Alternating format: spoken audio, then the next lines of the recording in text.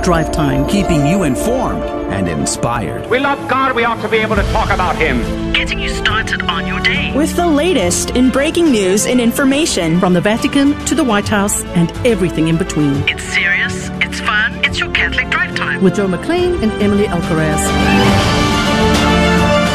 Welcome back to Catholic Drive Time, keeping you informed and inspired. I'm your host, Joe McClain. So good to be on with you this morning. Praise be to God.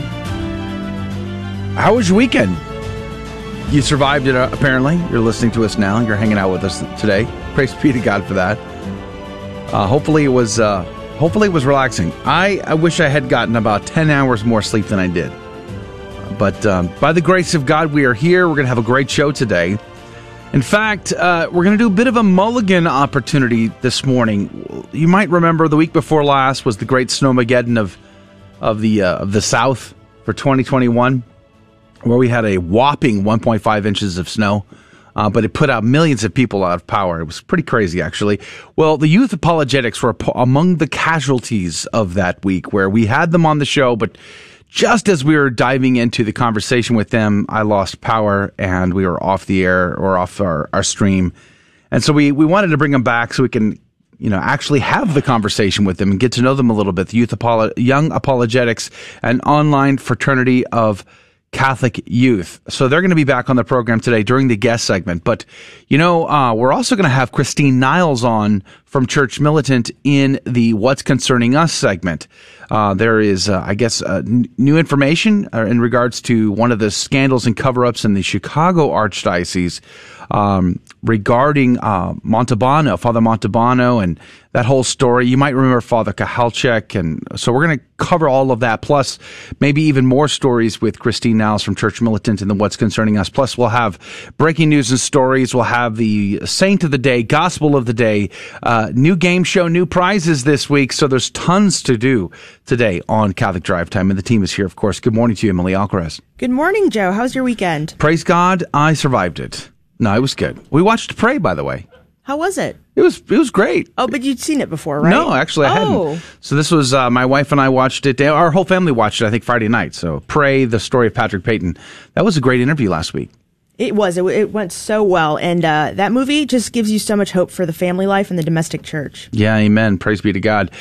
Speaking of hope for the domestic church, Adrian Fonseca's here. Good morning to you, Adrian. I don't know what that means, but thank you. I much appreciate it. Hope for the domestic church. I've never called that before. Yeah, well, there's a new day, new opportunity. Speaking of which, Emily, what is the game show sponsor this week? So this week is actually, it's really exciting because it's one of our listeners who actually listens to our show, and I get emails from her all the time commenting on things that we've said. Yes. So her name is Beth, and she's giving away one of her handmade rosaries. Oh, that's super cool. We have a listener-supported prize this week. So new opportunities. If you can join us in the second hour, that would be awesome. You can always join us by, Facebook, YouTube, Twitter. We're streaming to all of those platforms if you're not able to listen on your mobile app, by the way. On the Station of the Cross, which is, I think, iCatholic. Of course, the Guadalupe Radio Network has their own mobile streaming app, which is the Guadalupe Radio Network. You can search for both in your Android and app stores for iOS as well. Also, I think I should mention this, but I think later this week, is it on Friday? On Friday, in our second hour of the program on this Friday, I believe we're giving somebody a Mercedes. Are we not? I think we are. That's right. Sure. We are. We are getting to announce it. Yeah. It's pretty exciting. Cool. Somebody gets a brand new Mercedes on Friday, and it gets announced right here on the program. So look forward to that. All right. So that's the show today. So much to cover, a lot to dive into.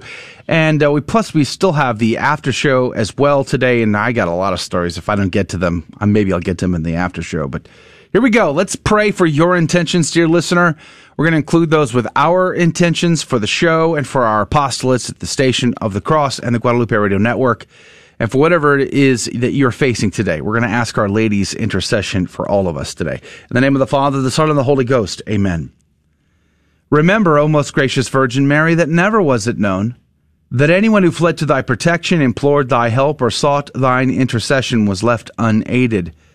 Inspired by this confidence, I fly unto thee, O Virgin of Virgins, my mother. To thee do I come, before thee I stand, sinful and sorrowful. O Mother of the Word incarnate, despise not my petitions, but in thy mercy hear and answer me. Amen. In the name of the Father, Son, and the Holy Ghost. And now the headlines with Emily Alcaraz. On Wednesday, South Dakota Governor Kristi Noem signed into law historic protections for babies born alive after failed abortions. After signing House Bill 1051, Governor Noem said, "The pro-life cause continues even after a child is born. Today, I signed the Born Alive legislation to guarantee the right to life for every baby that is born alive." HB 1051, also known as an Act to Maintain the Life of Any Child Born Alive, mandates that medical professionals provide the same level of medical care to all babies, including those who survive botched abortions. The law also includes sanctions for violators and new reporting requirements for facilities or physicians that commit abortions. Some people have been experiencing facial paralysis after receiving COVID vaccines. Researchers from the Boston Children's Hospital recently found that the observed incidence of Bell's palsy in the vaccine arms is between 3 to 7 times higher than would be expected in the general population. Bell's palsy is a condition that causes pain, distorted facial features, and an inability to speak, drink, or eat normally. Conditions usually improve within 6 months. The Food and Drug Administration initially said that there was no causal relationship between the COVID vaccines and Bell's palsy, but they have since removed this statement from their notes. An investigation by a Vancouver, Canada Catholic newspaper has uncovered evidence that at least one of the region's publicly funded health authorities has been offering patients euthanasia or assisted suicide without the patient requesting it. Though euthanasia and assisted suicide are legal in Canada, the health authority guidelines state that the patient must be the one to raise the issue.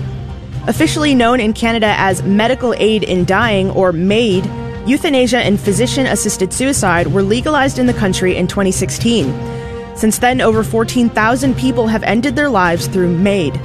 The Canadian Conference of Catholic Bishops have repeatedly challenged the government to upgrade and promote palliative care options instead of assisted suicide laws. And former Pope Benedict XVI addressed conspiracy theories about his resignation as Pope in an interview with an Italian newspaper on Monday. The Pope Emeritus said, quote, "It was a difficult decision, but I made it in full consciousness, and I think I did the right thing. Some of my friends who are a bit fanatical are still angry. They didn't want to accept my choice. I think of the conspiracy theories that followed it. Some said it was because of the Vatileaks scandal. Some said it was because of a conspiracy of the gay lobby. Some said it was because of the case of the conservative Lefebvrean theologian Richard Williamson. They do not want to believe in a choice made consciously, but my conscience is fine."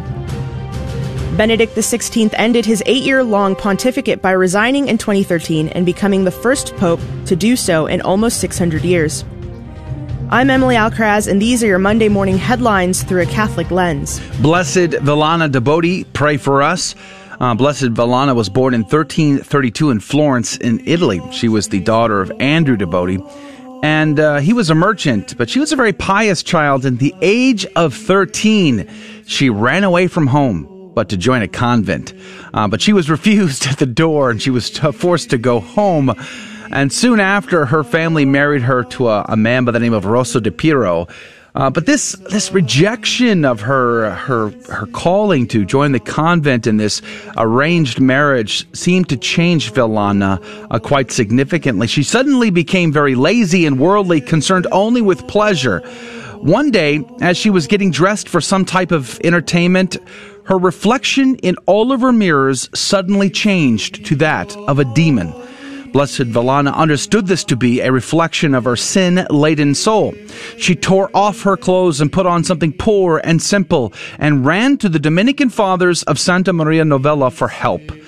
She became a Dominican tertiary, concentrated on her vocation of married life, and spent her free time praying and reading scripture and the lives of the saints. Blessed Vilana desired to atone for all of her earlier life, and sometimes it became very overwhelming to her, and her husband and family had to stop her from begging door to door and doing other types of harsh penances. She was given to religious ecstasies, though, at Holy Mass, but became the object of much ridicule and slander. Her health suffered, but she received visions of Our Lady and the saints and had the gift of prophecy. Even her fiercest opponents eventually came to see her as a living saint. She died on the 29th of January, 1361. Her body was taken to Santa Maria Novella, but the fathers were unable to bury her for months due to the constant crowd of mourners who came to visit her. Blessed Vilana Devoti, pray for us. The gospel comes to us today from Luke chapter 6, verses 36 through 38. Jesus said to his disciples, "Be merciful, just as your Father is merciful. Stop judging, and you will not be judged. Stop condemning, and you will not be condemned. Forgive, and you will be forgiven. Give, and gifts will be given to you. A good measure, packed together, shaken down, and overflowing, will be poured into your lap. For the measure with which you measure will in turn be measured out to you." The Gospel of the Lord. Praise be to God in all things. This is a slight, sort of a slight upgrade, let's just say, to Leviticus 19:2, where the people of God were told to imitate God's holiness. Now it goes a step above and to imitate God's mercy. Right? God is merciful. He can forgive us our trespasses, right?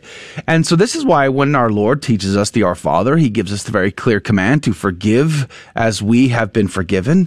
And we are called to do this. I think part of the problem, though, is among Christians is we tend to choose one or the other. We tend to choose justice or mercy instead of both. It's both and that we're called to, not either or. And reading this passage reminded me of the original call of the people who were brought up out of the land of Egypt, out of slavery to the pagan idolatry with which they slipped back into. Part of their call was to become a people set apart, a consecrated people. To what end? For what purpose? Was it to live separated and isolated from all of humanity, off on their own little holy little thing? No, not at all. In fact, the original call was to become separated and holy so that they could go and bring back the lost children of God. That included the Egyptians, the Hittites, the Pezerites, the Canaanites, the Ittites, and all the other ites. God wants us all. He doesn't want just some of us. He wants all of us. And so it's a two-phase process. It's a separation from the sin that pervades our communities, our families, and our lives. It's separating us from that and becoming holy. To what end? For eternity in heaven with the Father, and to bring back those that are still lost, to become a people set apart for the mission of the salvation of souls. And I think that is also what we should remember today in reading this passage. We should forgive. We should forgive, and we will be forgiven. We should be merciful, and God will be merciful to us. But the ultimate act of charity is to share Jesus Christ with our neighbors, our friends, our family members, to not just let them live and subsist in their sins, but rather beckon them out of that sinful slavery in order for them to be saved as well. Emily, Adrian? Yeah, so one of the things that I think is important is the reference to giving, because Cornelius a Lapide says that whenever the poor receives the gift, whenever you give to the poor, what happens is two things. One, the poor in which you give to them, they receive it as a gift, but God becomes the debtor, because it would be unjust for you to just give away something that God takes on the debt of the poor, and so you will be repaid by God himself. So I think that's a very important thing to notice and to think about whenever you give. That when you give, you are giving something as a gift to the poor because they cannot pay you back. And that's why it is gratuitous. But our Lord, because he is just, recognizes the poor and recognizes your free gift, and he will repay you, not in material wealth, but in heavenly wealth. And so I think that's important to remember. All right. Praise be to God. Maybe that and much more in the after show or next hour. If you can join us, we'd love to have you. We're going to have Christine Niles on in the What's Concerning Us segment today from Church Militant. There's a couple of stories about scandals in Chicago and Detroit and cover-ups. And we're going to get the latest information from Christine in the next segment. Plus, our guests, the Youth Apologetics, are back on the program today. So much of Catholic Drive Time is coming your way. Don't go anywhere. Be right back. It's common for atheists to object to belief in God because it can't be proven false by empirical observation. But this objection fails because the principle it assumes, called the verification principle, is self-refuting. It states a belief is true or false if and only if it can be verified or falsified by sense experience. Like the statement it's snowing outside, which can prove true or false by looking out the window. But this principle is problematic because the principle itself can't be proven true or false by sense experience. Where in the universe is the truth value of this belief to be found? Can we see it under a microscope? The absurdity of these questions reveal that the principle itself cannot be proven true or false by sense experience, and thus is self-refuting. For this reason, the objection fails. I'm Carlo Broussard with a ready reason for Catholic Answers, Catholic.com. We all know children have a natural innocence and a sense of wonder. Yet our world is full of distractions that can pull families in the wrong direction. But with the help of God and a church family, your children can grow in the security of faith, hope, and love. Weekly Mass provides that critical faith foundation needed in life. So if your family hasn't been to Mass in a while, we'd like to invite you home. Discover more at CatholicsComeHome.org. Praise be to Jesus Christ. Welcome back to Catholic Drive Time, keeping you informed and inspired. I'm your host, Joe McClain. So good to be on with you. Christine Niles from Church Militant is supposed to be joining us here in this segment. Hopefully she'll be jumping on in a minute here. We're going to cover a couple of stories they reported on last week in regards to an older story that we probably followed a year ago, or at least Father Kalchek there. That story. We're going to get an update to that and maybe a story out of Detroit. So hopefully she'll join us and we'll get her on and we'll update you there. But coming up in the guest segment, the Youth Apologetics, an online fraternity of Catholic youth, will be rejoining the program. I'm excited about having that conversation. I was looking forward to talking to them last week, or week before last rather, but we got caught off and that did not work. So we've invited them back on. There are several stories while we're waiting for Christine to jump on with us that I could go over here. One is the House passes COVID relief, but pro-life groups warn it funds abortion. This is a very significant story as Catholics. We should be paying very close attention to this. There's also a related story. Both of these stories, in fact, are out of the National Catholic Register. But there's a related story about the significance of SCOTUS revisiting the Trump rule barring abortion groups from Title X funding. So this is a total backwards drive here. From the pro-life gains that we had under the previous administration, we seem to be slipping backwards. But let me just read part of this article to you while we wait for Christine to jump on. House passes COVID relief. Pro-life groups warn it funds abortion. It says, the House passed a massive COVID relief bill early on Saturday morning without protections against abortion funding.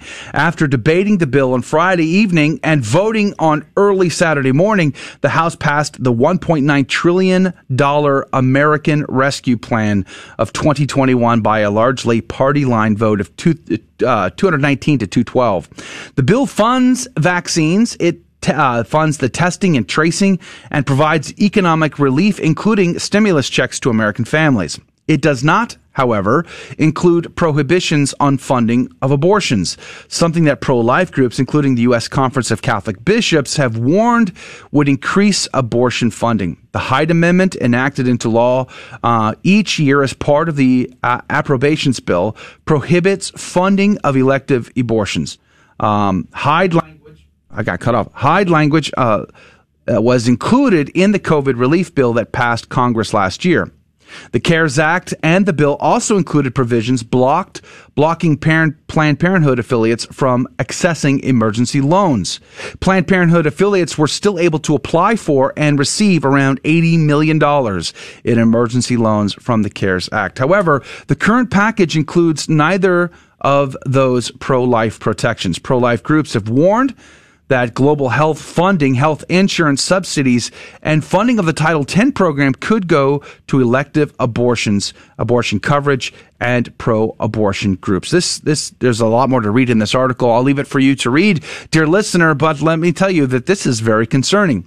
We passed these massive bills. I mean, that's another scandal all to itself, in my opinion, is how will our great-grandchildren ever pay off the debt that we are mounting right now? It seems rather insane. And then, of course, to spend that debt money on things like abortion is very scary. Emily, did you also see that SCOTUS is relooking at who gets the Title X funding? No, I didn't see that, no. Yes, this is also very scary. It says the U.S. Supreme Court will review a case looking at an administration's ability to limit federal funding to abortion providers in the Title X family planning program. It says, and while the Biden administration is likely to rescind the rule in question, legal experts stress that High Court's decision in the case will have important implications for future administrations. Now, I remember when this became an issue under the Trump administration, pro-life groups were like, this is great. It is about time that we start to scale back federal dollars to these like Planned Parenthood and abortion groups like that. And we felt like this was a victory. But now we're seeing things start to slip in the other direction. Very, very concerning. We can link to both. Emily, what's on your radar? So my concerning headline for today is the Gallup study that came out last week that found that young people and adults who identify as LGBT, the number has been skyrocketing, just absolutely skyrocketing. It's tripled since from Gen X to Gen Z. It's increased drastically. Wow. And they're referencing here in the LifeSite News article that I will link. There was a study done back in 2018 that found that 87% of teens who identify as LGBT had some sort of influence in their group. Someone else in their close friend group also identified as LGBT.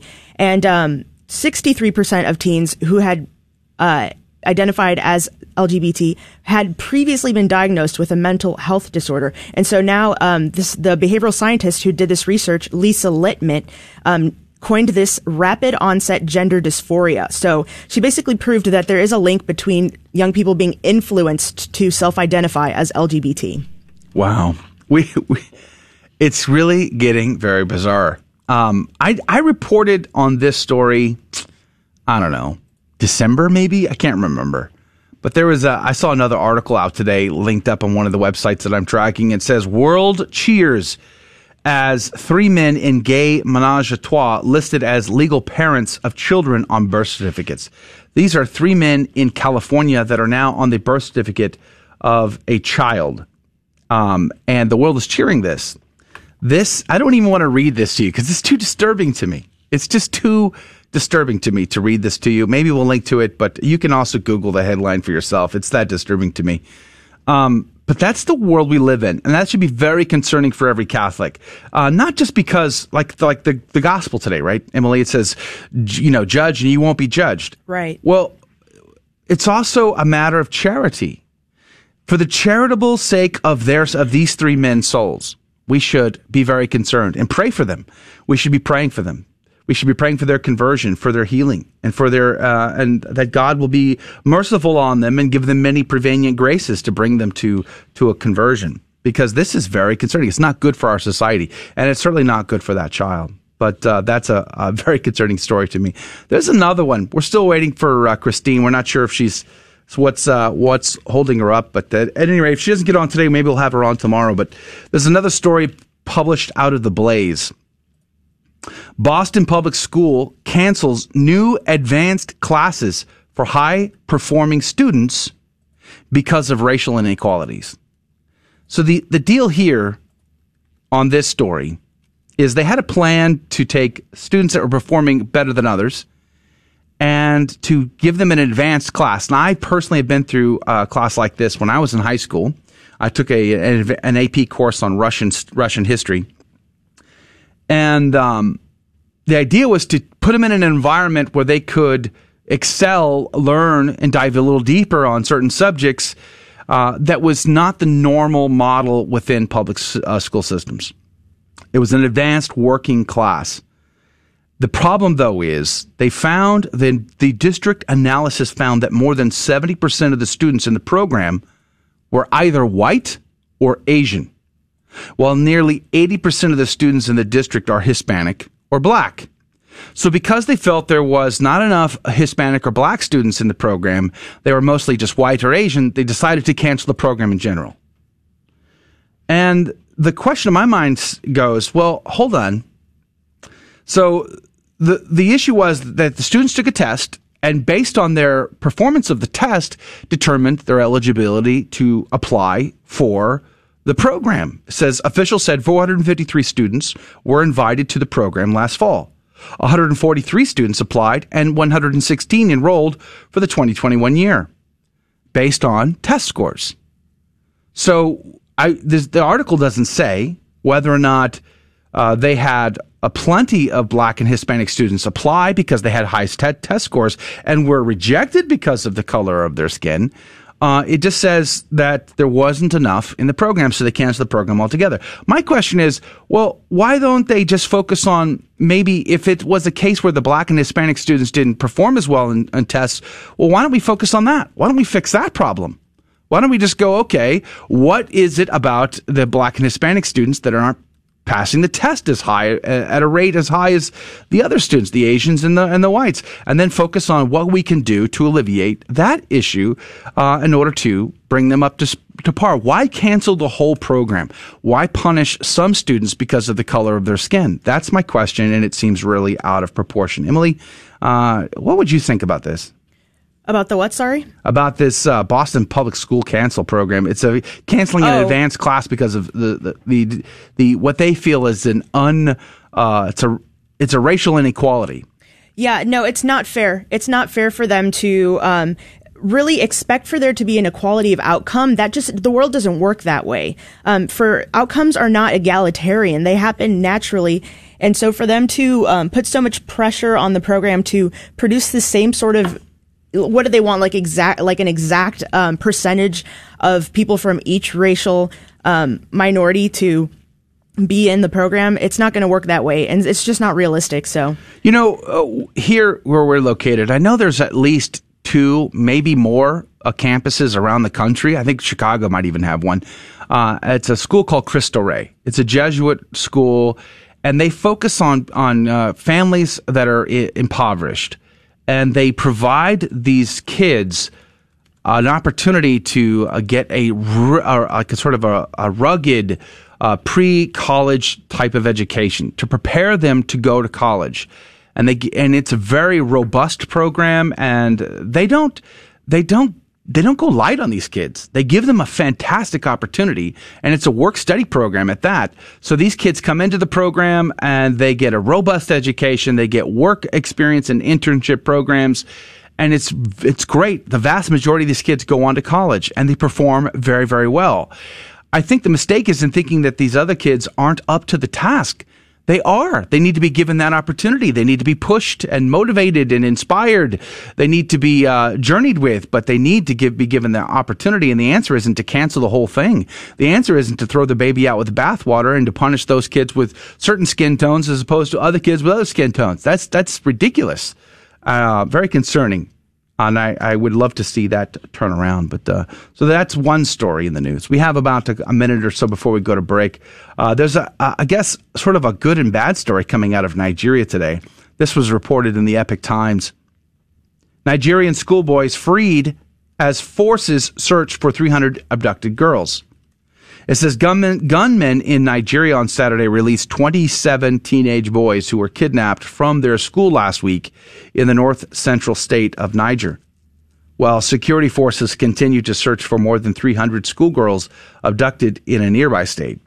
It says schools have become targets for mass kidnappings for ransom in northern Nigeria by armed groups.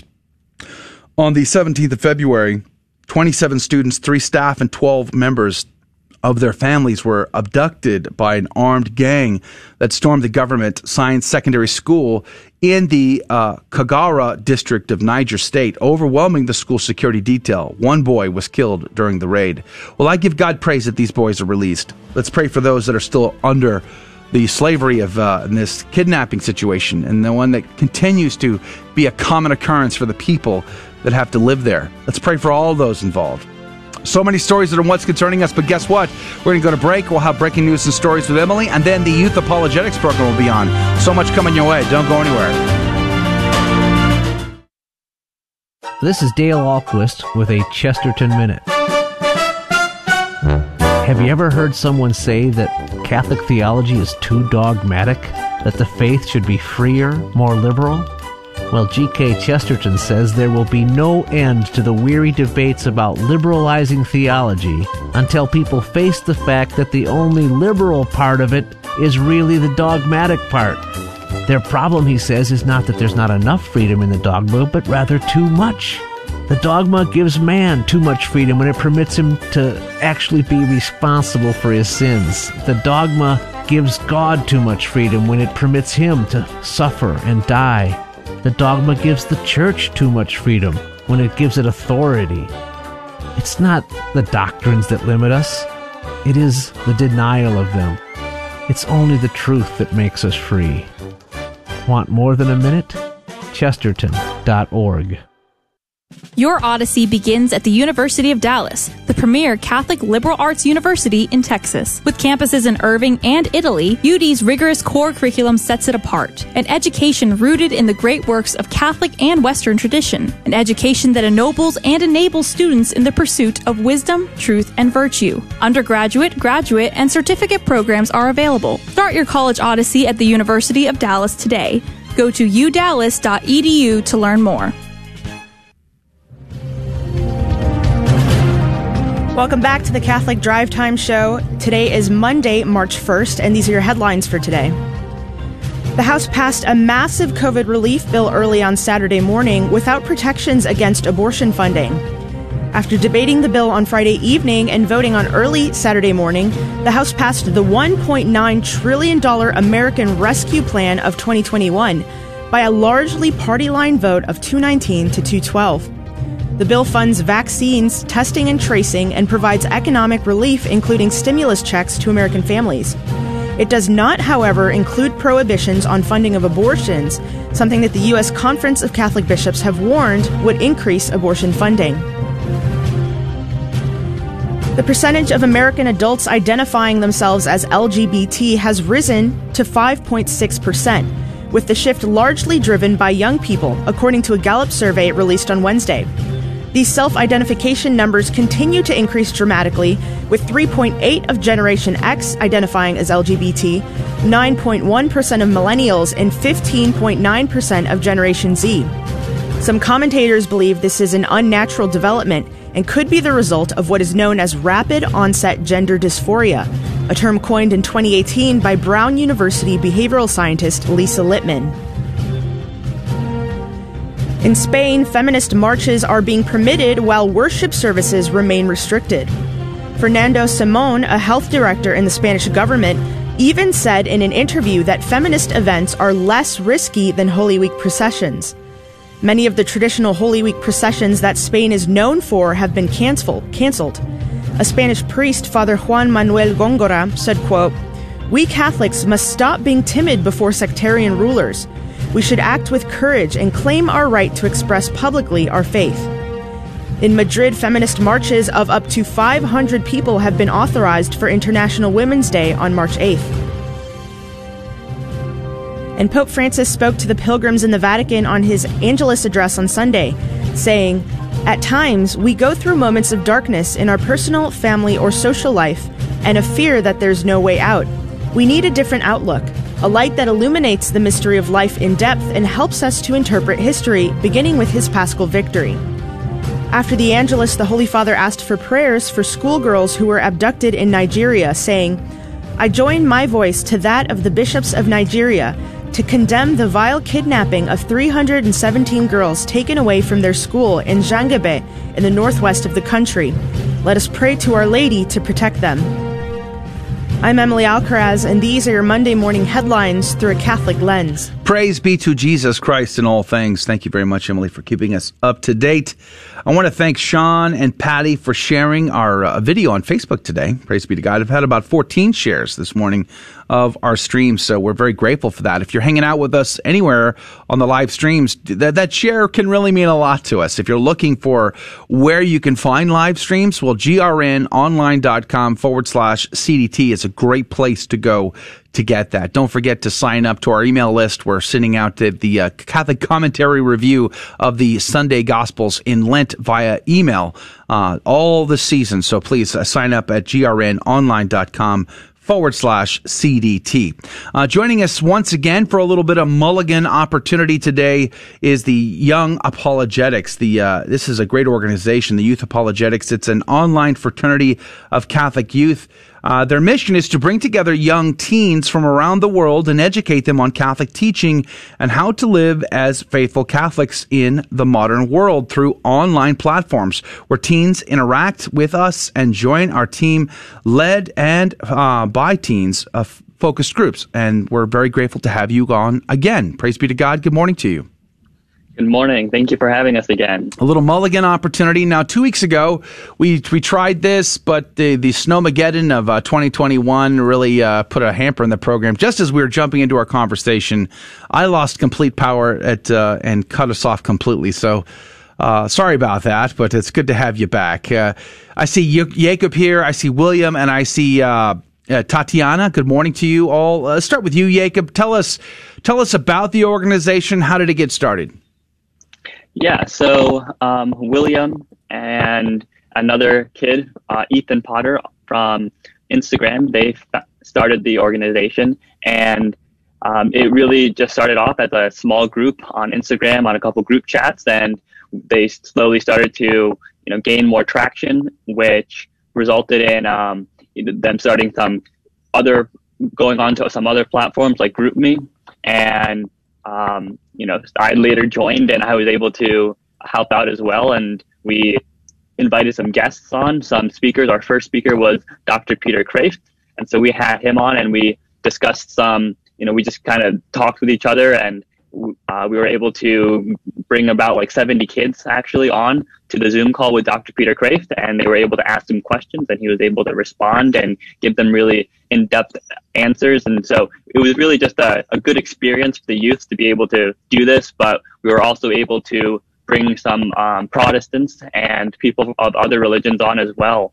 And this has actually resulted in a couple conversions actually, which has been very fruitful. Wow. We had two members who were not Catholic at all, who have been baptized into the church since we started in the summer, and we've had multiple people who came from Protestantism who are now in that searching phase, in that uncertain phase, and so it's been a great experience, and we've been growing a lot, and we have a lot of different opportunities now as well. So now, Tatiana, how did you get involved?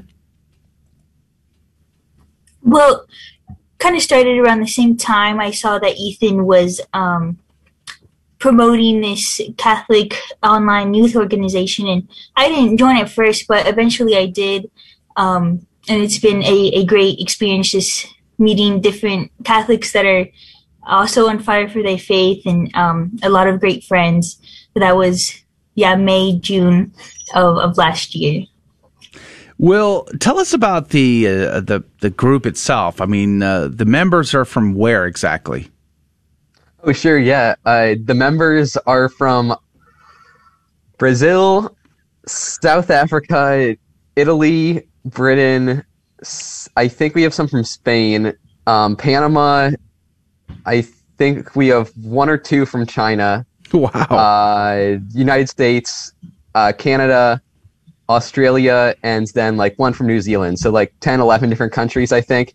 That's amazing. Yeah, but we all we all unite, and it's really beautiful to see, because many of us speak different languages. We're all over the globe, but we see each other uniting around the teachings and tradition of the church. So it's really beautiful to see, and it kind of shows how the Catholic faith is universal, and it's really great. Now, I first discovered Youth Apologetics on TikTok. I found some of you on TikTok, and so I know that y'all have been using some of these new platforms like TikTok and Discord, which maybe older people are not familiar with. So can you tell us about these new platforms? And also, have you been encountering censorship on these platforms? Jacob, maybe you can start. Yeah, so right now we are most prevalent, I would say, on Discord and GroupMe. Those are really our main two platforms where we communicate and have these conversations with our members. And this is where they talk with each other, have that sense of discipleship, fraternity. And so that's been really great on Discord and GroupMe. But we also share our media on YouTube, as well as on Instagram and Twitter, as well as also on TikTok, as you mentioned. And so on TikTok, we tried, our members are usually just on their own, like you mentioned, where we don't really have we have our own account, but we haven't really gone, and posted videos on that as much right now. But we have members who do that, which is, amazing, because they have a lot of traction. We have some really big name TikTokers, I guess you could say, Catholic TikTokers who have a lot of followers. And so on their own platforms, I would say there is a little bit of censorship. A few people have said that they are not able to have live streams and stuff on TikTok, but we ourselves have not experienced too much censorship, I would say. On YouTube, we have had a few, I guess you could say, controversial speakers on who have been censored themselves, but like Mr. John Henry Weston from the LifeSite News, we had him on, and then his the LifeSite News got cut off, unfortunately. But we've also had Dr. E. Michael Jones, and his platform got cut off. And so we do expect, one day to have this come to us, because we are tackling those really difficult questions. But that is the truth. So we can't just evade the truth. We've got the Youth Apologetics as our guest this hour, and they've got a pretty good fan base here. We got a ton of people over on YouTube commenting, go Youth Apologetics. It's pretty cool. Alexandra here says, joining the Youth Apologetics group last year was one of the best decisions I made. So many wonderful Catholic faith-filled friends who truly want to grow in the faith. That's pretty good high praise there for you guys. Do you feel the pressure of a growing community and keeping things sort of, going in the right direction? How does it feel from your perspective, seeing your community grow like this all over the world? Yeah, for sure. I think the only problem is we may run out of room on our chats. So if that's the only problem, then I don't think we're doing bad at all. So I don't think it's really that difficult to keep growing, because many kids, they have their Catholic friends at their youth group, and then they give their Catholic friends the invite, and then it's that chain reaction. And we're starting to see people that go to each other's parishes, and we had one person that... All right, hold that thought right there, Will. We'll come back to you when we go back on the other side of this break. The Youth Apologetics is our guest. Don't go anywhere. We'll be right back. This is the Pope Paul VI Institute Minute with Dr. Tom Hilgers. The Church spoke directly to me in the challenges of Humanae Vitae. My personal and professional life were changed forever. One physician in the book Physicians Healed wrote, quote, Humanae Vitae made so much sense, I committed myself to cease providing contraceptive service and to promote natural family planning. This book has received numerous other testimonies that read like this one about the lives and practices being changed because of the truth of Humanae Vitae. The next generation of physicians who have accepted Humanae Vitae and have discovered nanotechnology are making the decision to dedicate their professional career to science that cooperates with natural regulation of fertility. They will not make the same mistakes as my generation, which accepted the birth control pill as a cover-all symptoms measure. The commitment of these new physicians is truly inspiring. Until next time, I'm Dr. Tom Hilgers. Log on to www.PopePaul6, that's Roman numeral 6.com. The universe is filled with order from top to bottom. And it's a beautiful order, and not only is it beautiful, it's order that we can actually comprehend. And it's almost as if we have been made to be able to comprehend that order in the universe, to be able to contemplate it, so that we can see maybe that purpose behind it. Please visit Father Spitzer's website, magiscenter.com, to watch this beautiful and important video about purpose and God's creation. That's magiscenter.com. Praise be to Jesus Christ. Welcome back to Catholic Drive Time, keeping you informed and inspired. I'm your host, Joe McClain. So good to be on with you. Talk about inspired. Youth Apologetics is our guest right now, and they're very inspiring. Their website, just go to their website, and we're going to link to their website, of course, but it's youth-apologetics.com is their website. It's a great resource. Dare I say, even for old people like me. Youth-apologetics.com is their website. Now, Will, we cut you off. I mean, that's part of my contract with the GRN is to cut important people off. And so you have made a very distinct list of incredible individuals on planet Earth who have been cut off by me. I appreciate it. Yeah, you're welcome. You're welcome. So if you wanted to finish your point, we want to give you that opportunity. There's a few other points we want to get into as well before we run out of time with you. But Will, you were saying before the break. Yeah, absolutely. I was just saying that we don't find it too tough to grow because there's such a chain reaction of Catholic young people. And two people actually met on Youth Apologetics and went to the same parish and didn't even know each other. So things like that are starting to happen. We're starting to see people join and just join and like not even realize, oh, I have some of my friends from this go to my parish, and I didn't even realize it. So I think it's not going to be too tough to grow if we're seeing some kind of things like that. But it may be tough once we have to start like limiting the chat to like a certain number of people, since we're also a community, not just a an apostolate for education. We're also sort of a community. So the only problem that we may foresee is that it may be a little tough to grow when we have to start restricting our chat to 1,000 people or so. Wow. Great problem to have. Wow, that's incredible. And so you guys have had thousands of people in your program from all over the world. You've had people converting to the Catholic faith. What do you think is the source of all this success? Like, is it, and you also, the content you produce in your website is just so high quality. So do you guys have experience? Like, where is this coming from? No. Well, I'm only 16. William's only 15.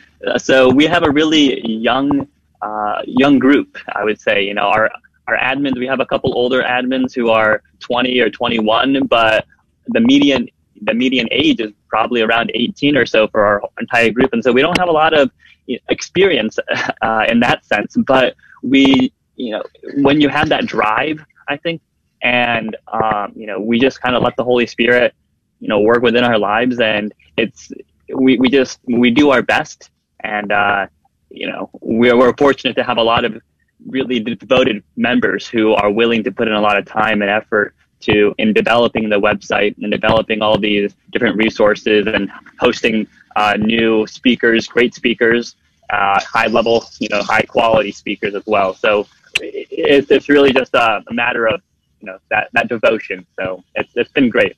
Tatiana, you're among the oldest in the group, the wise sages. How does that make you feel? You're 20 years old, but you're at the upper echelon of the age structure there. How do you feel about that, Tatiana?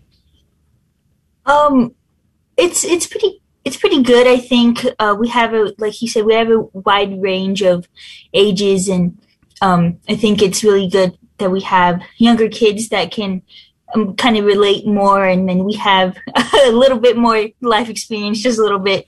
So it's nice that we have that wide range, and we're able to kind of touch all our bases, kind of. So it's pretty good. Now, I understand, because I want to ask about the resources that you have on your website and sort of the resource that you are trying to provide for youth all over the world now. And I understand one of those resources is the Bible in a Year program. Now, maybe by this point, we've all heard of Father Mike Schmitz and his program, but maybe you can tell us about yours.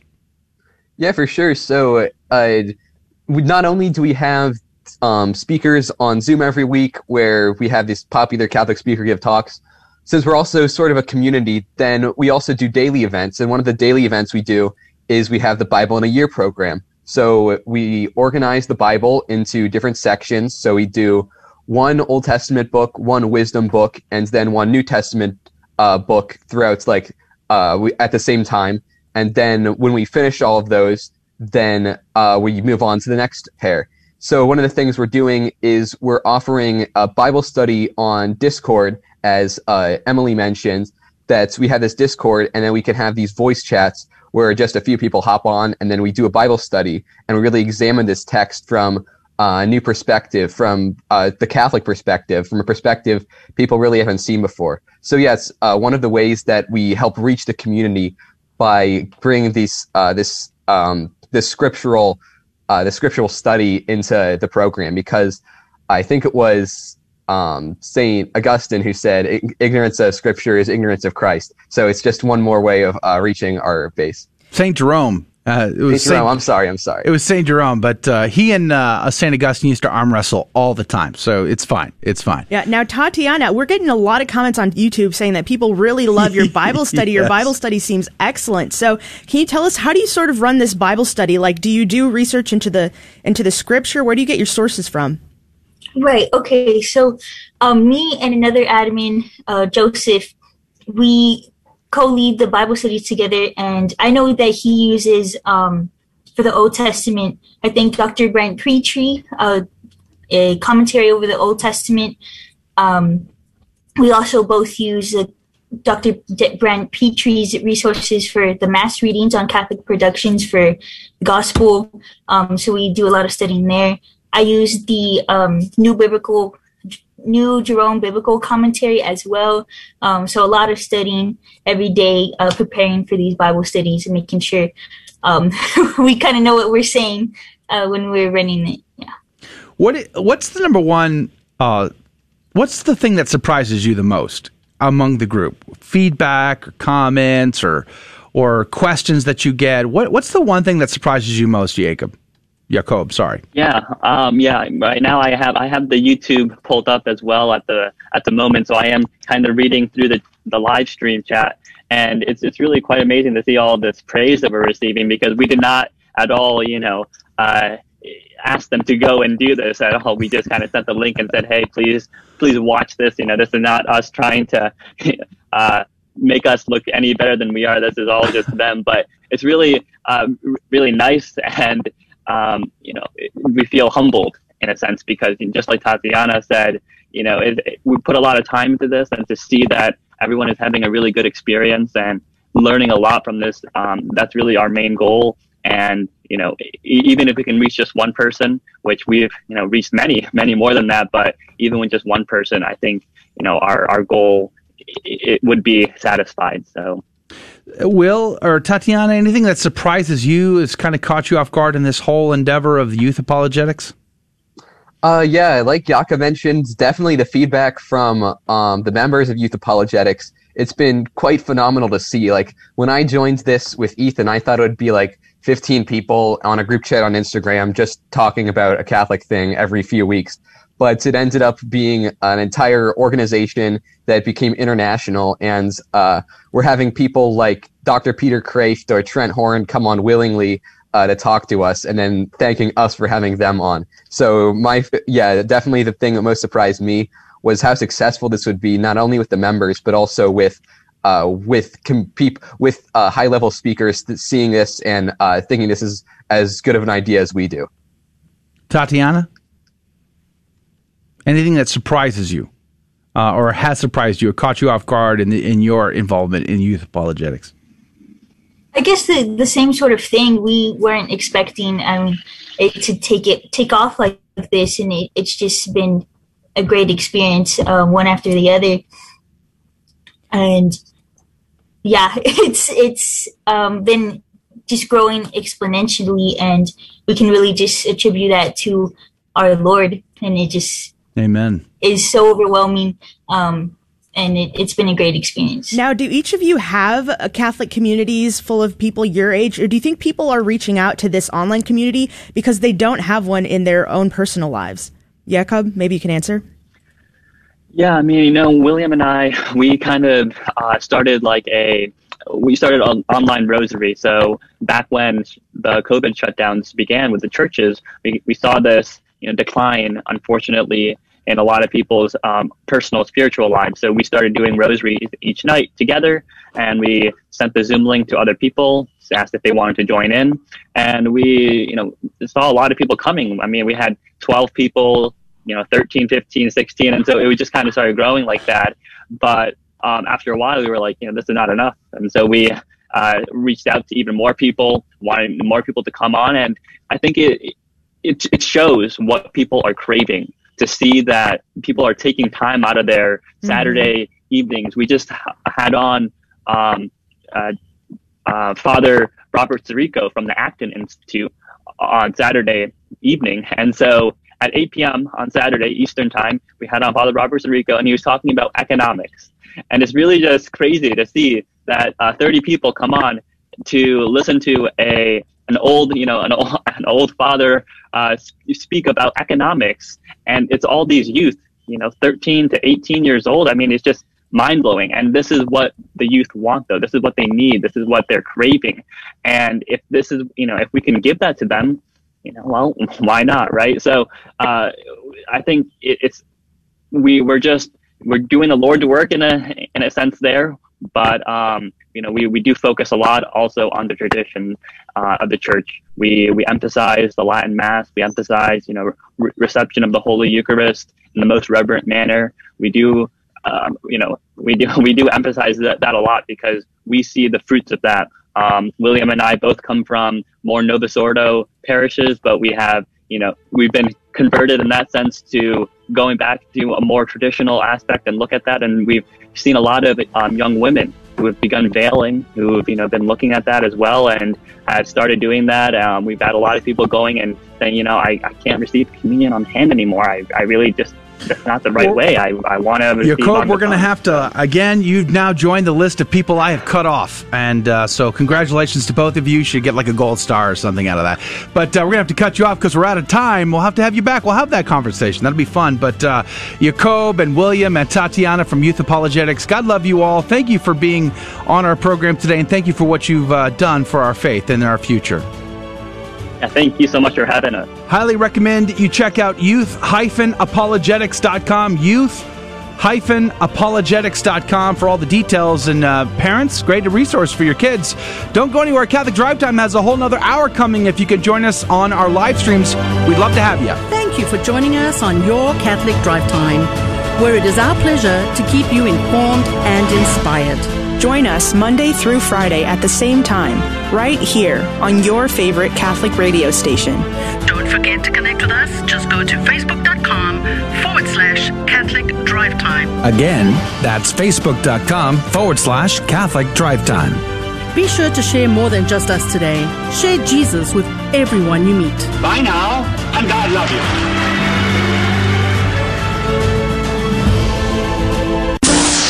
Why do Protestants not believe John 6 when it says that Jesus' flesh is real food and that his blood is real drink? I don't know. In Matthew 26, Mark 14, and Luke 22, Jesus says of the bread, "This is my body." He says of the wine, "This is my blood." Not "this is symbolic of" or "this represents." He says "this is." In John 6, he repeats himself like he does nowhere else in Scripture to emphasize the fact that he expects us to eat his flesh and drink his blood, and that his flesh is real food and that his blood is real drink. Anyone who says he is speaking symbolically and not literally simply is refusing to look at all the facts. Fact number 1, the Jews took him literally. We see that in verse 52. Fact number 2, his disciples took him literally. We see that in verse 60. Fact number 3, the apostles took him literally, verses 67 to 69. If everyone who heard him speak at the time took him literally, then my question is, why does anyone today, 2,000 years after the fact, take him symbolically? Also, in verse 51 of John 6, Jesus says that the bread which he will give for the life of the world is his flesh. When did he give his flesh for the life of the world? On the cross. Was that symbolic? If you think Jesus is speaking symbolically here when he says that we must eat his flesh and drink his blood, then you must also conclude that Jesus' death on the cross was only symbolic. It wasn't really Jesus hanging up there. It was symbolic flesh and symbolic blood. Jesus is clearly talking about the flesh that he gave for the life of the world. He did that on the cross. Those who believe he is talking symbolically here in John 6 have a real problem when it comes to John 6 verse 51. Did Jesus give us his real flesh and blood for the life of the world? Or was it only his symbolic flesh and blood? A beacon of truth in a troubled world. This is the Guadalupe Radio Network. Radio for your soul. Hey Donnie, in what gospel do we find the Hail Mary prayer? The Gospel of Luke. Do we worship Mary? No. What do we do? Ask her to pray for us. As parents, we're the primary educators of our Catholic faith to our children, and if you don't know your Catholic faith as well as you should, that's okay. Just tune in daily to the Guadalupe Radio Network by logging online to grnonline.com. The Guadalupe Radio Network. Listen, learn, love, and pass it on. Welcome to your Catholic Drive Time, keeping you informed and inspired. We love God, we ought to be able to talk about him. Getting you started on your day. With the latest in breaking news and information. from the Vatican to the White House and everything in between. It's serious, it's fun, it's your Catholic Drive Time. With Joe McLean and Emily Alcaraz. Praise be to Jesus Christ. Welcome back to Catholic Drive Time, keeping you informed and inspired. I'm your host, Joe McLean. So good to be on with you. Praise be to God. Wow. Just wrapped up a great conversation with the Youth Apologetics, and their crew over on YouTube is blowing up the comment box there. And it's really inspiring. It's truly inspiring to read those comments. So maybe we'll cover some of that in the after show today. I would love to anyway. Praise be to God. So we'll also post that conversation all by itself later today on our YouTube and Rumble channels. You can check that out. I think we also post on Facebook as well. But today, in this hour, we are going to have another opportunity to win some cool prizes. And this week is a beautiful handcrafted rosary from one of our listeners. So I'm excited to give that away. And your chance to have 3 opportunities to get into the Coffee Cup of Divine Providence will be coming up shortly. So make sure that you have the phone number ready to go. Make sure that, because it's the first caller who gets on. And if you tried last week and weren't able to get on, boy, it's a whole new week. It's a whole new opportunity. And we hope to hear from you in the game show segment coming up. So we'll have the breaking news and stories with Emily here in a moment. We'll have Saint of the Day, Gospel of the Day. We'll have the game show and the opportunity to win some prizes. Plus, we'll have the after show. And we have tons of comments and such. And if I have time, I want to share with you a story that Angela, one of our incredible superfan listeners, shared with me via email in regards to Father Patrick Peyton and the movie Pray. We had that conversation last week.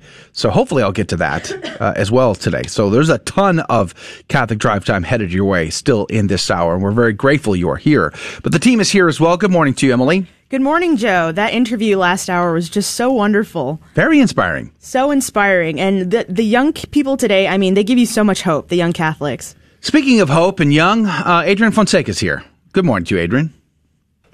Good morning. although you are probably a little too old, actually, to join the Youth Apologetics. No, not yet. I asked in the chat how old they have to be to be able to join. They said under 25. So I meet the mark. Me and Emily can still be part of the Youth Apologetics. We need an old person apologetics group. Maybe I could lead that. That's just called apologetics. That's called well, the new or old apologetics is what we should. I don't know. Stop trying to get on our based white pill stream, y'all. Yo, we need a seniors apologetics program that I can run. That'd be awesome. Well, praise be to God. It's so inspiring to see their love for the faith, their zeal for the faith, and seeing that community being so like all over the world. Right? That's the inspiring part to me too. So praise God. All right. Let's go ahead and pray and jump into this hour. We have so much content still to bring to you in this hour in the game show. I'm so excited about new opportunities to give away this handcrafted, beautiful designed rosary from one of our listeners, Beth. We're going to be giving that away this week. So all of that plus much more. Let's pray. Dear listener, we're praying for your intentions, whatever your intentions are. We're going to include those with ours. Our team here, our radio apostolate, of course, the provision for what we do to reach the world with the good, the true, and the beautiful. Let's ask Our Lady to intercede on all of our behalf by whispering these intentions into the ear of her Son, that he may draw us ever so more closely into his most sacred heart. In the name of the Father, Son, and the Holy Ghost, amen. Remember, O most gracious Virgin Mary, that never was it known that anyone who fled to thy protection, implored thy help, or sought thine intercession was left unaided. Inspired by this confidence, I fly unto thee, O Virgin of Virgins, my Mother. To thee do I come, before thee I stand, sinful and sorrowful. O Mother of the Word incarnate, despise not my petitions, but in thy mercy hear and answer me. Amen. In the name of the Father, the Son, and the Holy Ghost. Amen. And now the headlines with Emily Alcaraz. On Wednesday, South Dakota Governor Kristi Noem signed into law historic protections for babies born alive after failed abortions. After signing House Bill 1051, Governor Noem said, "The pro-life cause continues even after a child is born. Today, I signed Born Alive legislation to guarantee the right to life for every baby that is born alive."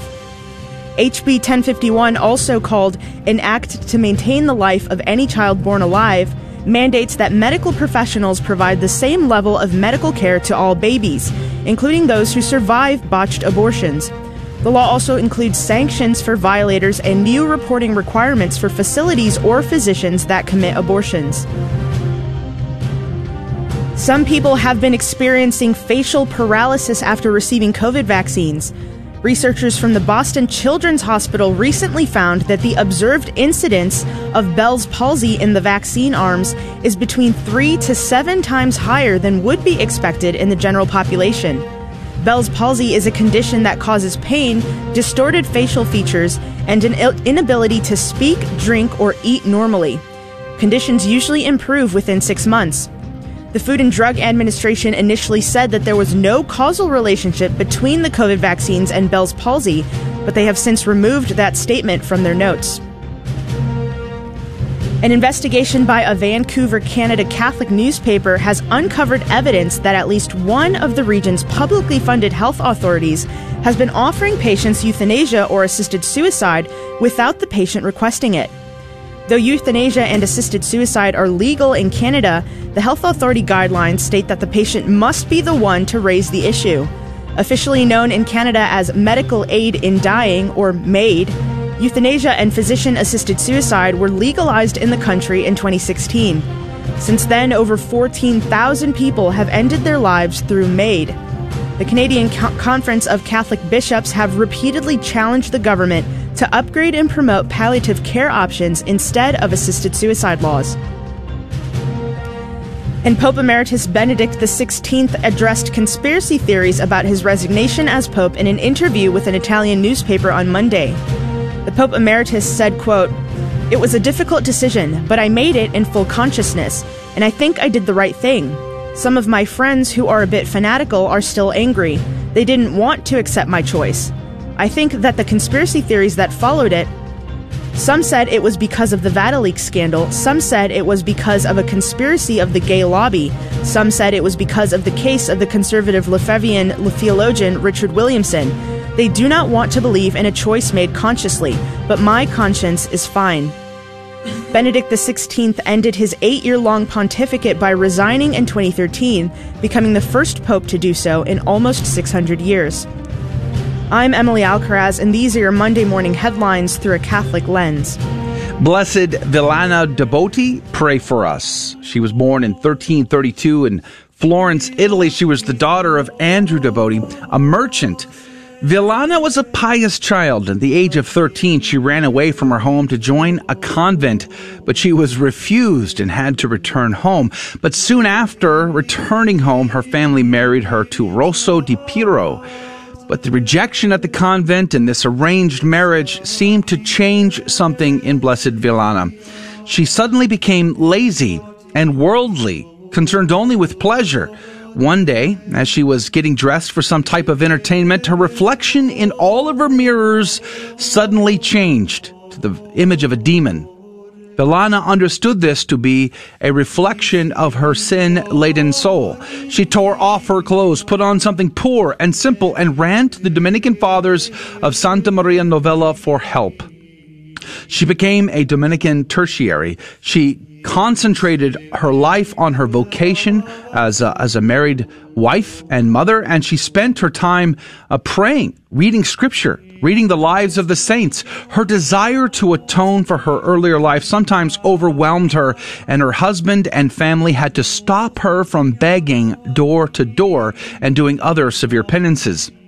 She was given to religious ecstasies at Holy Mass, but became the object of much ridicule and slander. Her health suffered, but she received visions of Our Lady and of the saints, and had the gift of prophecy. Even her fiercest opponents eventually came to her and to see her as a living saint. She died on January 29th, 1361. Her body was taken to Santa Maria Novella, but the fathers were unable to bury her for a month due to the constant crowds of mourners that came to visit her. Blessed Vilana Deboti, pray for us. The gospel comes to us today from Luke chapter 6, verses 36 through 38. Jesus said to his disciples, "Be merciful, just as your Father is merciful. Stop judging, and you will not be judged. Stop condemning, and you will not be condemned. Forgive, and you will be forgiven. Give, and gifts will be given to you. A good measure, packed together, shaken down, and overflowing, will be poured into your lap. For the measure with which you measure will in return be measured out to you." The Gospel of the Lord. Praise to you, Lord Jesus Christ. This is one of those verses, one of those passages where we read this and it always convicts us. It always stabs us directly in the heart, does it not? I know it does for me. I'm sure it does for most of you too. But this is like a sort of an upgrade, sort of taking it to the next step of Leviticus 19:2. In Leviticus, God is calling his people to be holy, to imitate God's holiness. We might recall Jesus himself saying in Matthew chapter 5, be righteous as your heavenly Father is righteous. Or some translations will say perfect. Be perfect as your heavenly Father is perfect. But like here in Matthew chapter 5, what happens right after is the forgiveness of your enemies. To love your enemies. Mercy and justice go hand in hand. Too often we take one and get rid of the other, but what we're supposed to do is have both. In the Old Testament, the people were set apart. They were consecrated to God himself, set apart from the Gentiles that surrounded them. They were freed from the slavery of paganism out of Egypt. But to what end? Was it to be isolated and on their own, this little group of righteous people? No, not at all. In fact, their original mission was to be consecrated, to set apart, to make distinct themselves from the paganism, the sinfulness of their Gentile neighbors, so that their neighbors might then become brought back into the family, become children of God. They had a mission. Unfortunately, the golden calf changed all of that. And Jesus reminds us of this mission now. We are to be set apart, distinct in holiness and righteousness. But to what end? To our own end? No. We are to also love our neighbor. We are to be merciful, but not to just leave people in the sinfulness that they find themselves, but help them to achieve righteousness and holiness and sanctity for themselves so that we can all go to heaven, because God loves all of his children, not just some of his children. He loves everyone and wants us to spread that good news to the world. Emily, Adrian?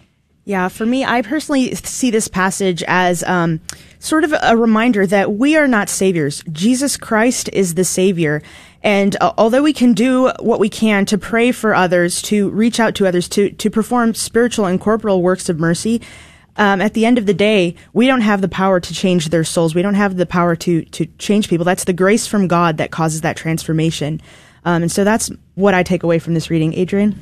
Yeah, so the thing from Cornelius a Lapide says that whenever we give to others, our Lord becomes the debtor. So the person who we give to takes it on as a gift, but because of the justice of God, he chooses to take on the debt that you gave. And so you become a lender, and our Lord becomes the loan, the person who receives the loan.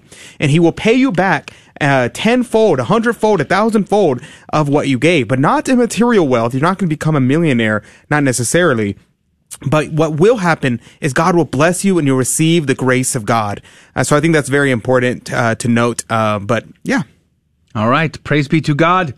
Guess what's coming up here in just a moment? The game show. This week is a new opportunity to win and get in on the Coffee Cup of Divine Providence, because every week we give out a new prize. We have new opportunities, and every entry into the Coffee Cup of Divine Providence gets you a chance to have your name pulled out, should it be God's will, of course, and receive the prize. Last week we had, was it Nick that called in? I think on Friday. And not only did he have a perfect score, like he got all 3 questions right, but he also had his name drawn out. So it was a fun time to see that. But your chance is coming up right now. If you want to play and be a contestant in our game show, if you've never played before, this is a great chance. If you haven't played in at least a month or more, this is another opportunity. Here's the phone number, 877-757-9424. Call right now, 877-757-9424. We'll be right back. Blessed John Paul II once said, "As the family goes, so goes the nation, and so goes the whole world in which we live." How easy it is to point fingers and place blame for the mess in which our society has found itself. But stop just for a minute and ask, what have I done to make it better? Is my family doing anything to improve the world? Possibly the most effective thing a family can do for society is pray together regularly. Pray for our president every single day. Pray for all our government leaders, our bishops and priests, our teachers, our military, our business owners. Create a list of family petitions. If the teenager puts an anonymous prayer request on the list, let it be anonymous. Prayer is our greatest weapon to change the nation and the world. Remember what Father Patrick Peyton said, the family that prays together stays together. This has been a minute for your marriage and family with Balanced Families Ministries.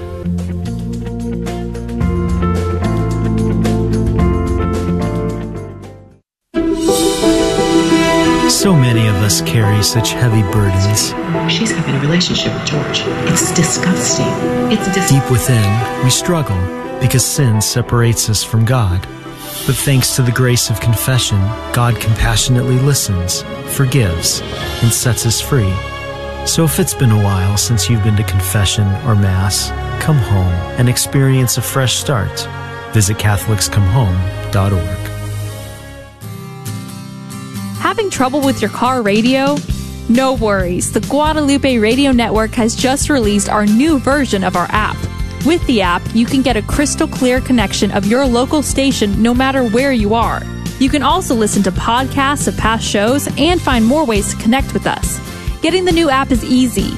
Just search the App Store on your phone for the Guadalupe Radio Network and either download it, or if you already have it, choose the update option. Happy listening. Welcome to another round of Fear and Trembling, the Catholic trivia game show that helps you work out your salvation by the seat of your pants. It's a 50-50 chance and prizes are involved. Avoid the weeping and gnashing of teeth. Call now to take your shot. 877-757-9424. And now, your host, Joe McClain. 877-757-9424. That is the phone number. We're looking for that first caller right now to be our contestant to start us off with this week's trivia game show prize pack. We're looking forward to speaking to you soon, but call right now. Phone lines are open, so it's a great opportunity. If you've never played and you want to play, well, now is your chance. 877-757-9424. 877-757-9424. So here's how the game works. If you're just joining us and you're like, what is this? It's a Catholic trivia game show. I have 3 Catholic trivia questions, but here's the kicker. Here's the catch. I don't ask the caller the questions. I don't. I ask Emily and I ask Adrian the questions. One of them will be right and the other will be wrong. The question is, who's right and who's wrong? The caller will have 15 seconds on the clock to make a choice. Who do they trust more? Do they trust Emily? Do they trust Adrian?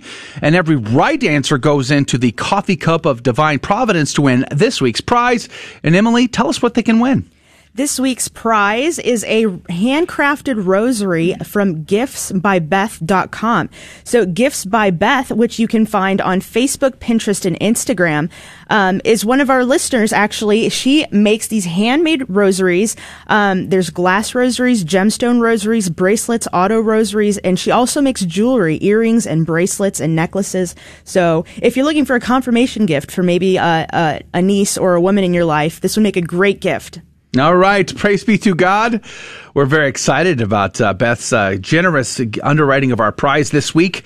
And if you tried to call in today, God love you. God bless you. Thank you for trying to call in today. We're very grateful to you. If you don't get in on the contest, tomorrow is a new chance. Keep that phone number handy. But let's go to the phones now. Sandra, good morning to you. Thanks for being on the show. Good morning. Thank you. Praise be to God, Sandra. Where are you calling from? From Houston, Texas. Hey now, Houston, Texas. Did you fare the Snowmageddon fairly well? The freezing snowstorm we had a couple weeks ago. We are fine. 3 of the rooms also one of the pipes broke. Oh no! And we got some damage. We're still waiting for the insurance, but yeah, we're fine. So it's just the damage on the house, but we are alive. Praise be to God. It counts, doesn't it? Well, Sandra, where do you go to church? Where do you go to church? To San Ignatius of Loyola Catholic Church in Spring, Texas. Sure. It's a nice, big, beautiful parish up there. Well, we're excited, Sandra. Are you familiar with how the game is played? Yes. We try to listen to it when, sometimes I'm driving and I have my daughter with me, so sometimes we both kind of get the answer. Good. All right, so then you have to keep a careful ear out for Emily and Adrian because one is right and the other will be wrong. And they may try to trick you, so you just got to be careful. But are you ready to go, Sandra? Yes. All right, here we go. Emily, we will start with you as is our custom. Are you ready? Yes. Are you sure? Mm-hmm. Are you sure? Absolutely. All right. Emily, can you tell me what happened to Adam and Eve on account of their sin? What happened to them? Yeah, what happened to them? On account of their sin, they sinned and they lost their salvation.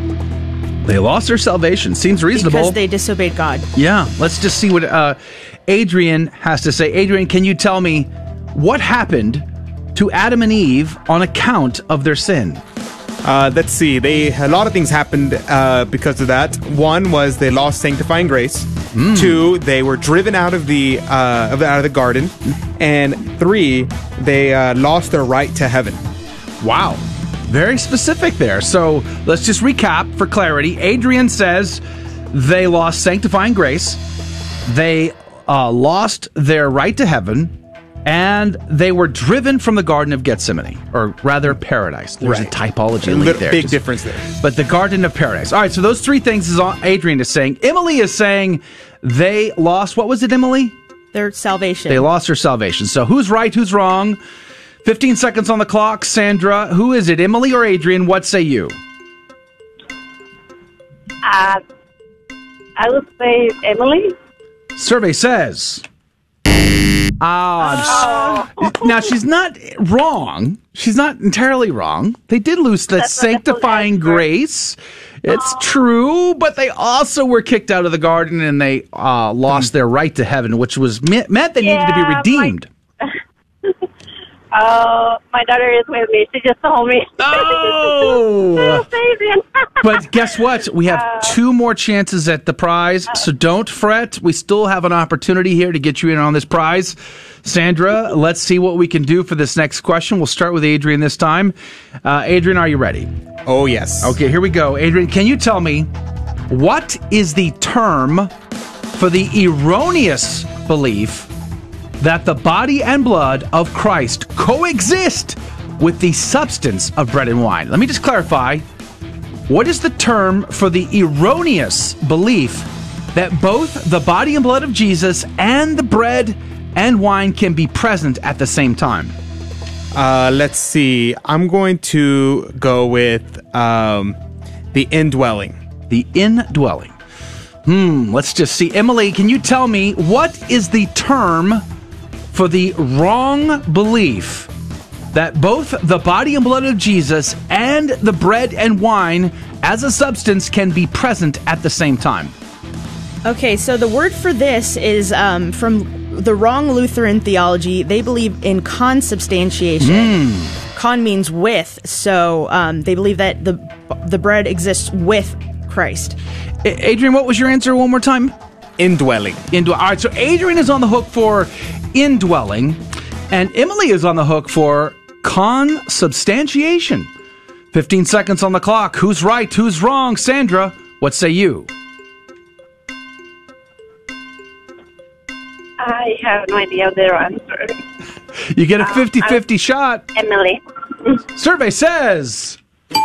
There we go. Congratulations, Sandra. You did it. Well done. You got a 50-50 shot, and you guessed correctly. Now, Martin Luther embraced this idea. And the concept, Adrian, is once the priest consecrates the species, it be no longer is bread, and it is no longer wine. It is truly the body, blood, soul, and divinity of Jesus Christ, correct? Absolutely. The correct answer versus the erroneous is transubstantiation. The bread and wine no longer are bread and wine. It is now the body and blood of Christ, whereas consubstantiation is the erroneous view held by Luther, Calvin, the Anglicans, and many others that hold that the bread and wine remain and Jesus is just with it. It's there next to it, kind of together. Look, you got a very complicated question right. Congratulations. That's amazing. So praise be to God. Transubstantiation, good. Consubstantiation, bad. That's a way to boil that down. Basically. All right. Third question. You're in the coffee cup of divine providence for the prize this week, Sandra. Congratulations. Let's see if we can get you in there again. Back to Emily this time. Emily, are you ready to go? Yes. Emily, can you tell me what is the term given to a marriage that was invalid but was contracted in good faith by at least one of the members? Oh, this sounds like a tricky situation to be in. I believe this is called a putative marriage. Ooh, that sounds pretty reasonable to me. Let's see what Adrian has to say. Adrian, can you tell me what the term is that's given to a marriage that was invalid but was contracted in good faith by at least one member? Maybe an example, like people were married outside of the church and then became Catholic after, or something like that. They were married in good faith, but it was something that made it invalid. What do we call that marriage? A fake marriage. Is that your final answer? Simulation of a sacrament. Is that your final answer? Yes. Okay, so Adrian's on the hook for fake. Emily's on the hook for putative. 15 seconds on the clock. Who's right? Who's wrong? Who's obvious? Sandra, what say you? What answer is that about right? It's a fake marriage, but also I think the right word for that would be what Emily described. Survey says. So I'll go with Emily. Hey, there we go. Hey, gee. You got it. Yeah, I'm pretty sure fake is not a canonical term. I'm just going to throw that out there. Not usually. Right. Not usually. I mean, I didn't go to Notre Dame or anything, but I'm pretty sure fake is not the official term. But congratulations. Those were three kind of tricky questions, Sandra, but you did pretty good. Thank you. Well, yeah, those were really tricky.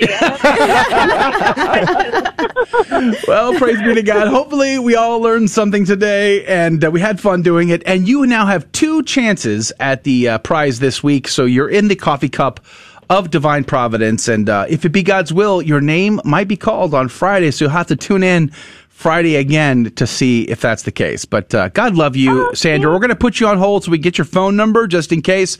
But thank you for being on our program today. Yeah, thank you. My daughter is with me. Hi to everybody. All right. Hello. Thank you for being on our show, too. God love you both. We're going to put you on hold now, and praise be to God for your participation today. That's going to do it for the radio side of Catholic Drive Time.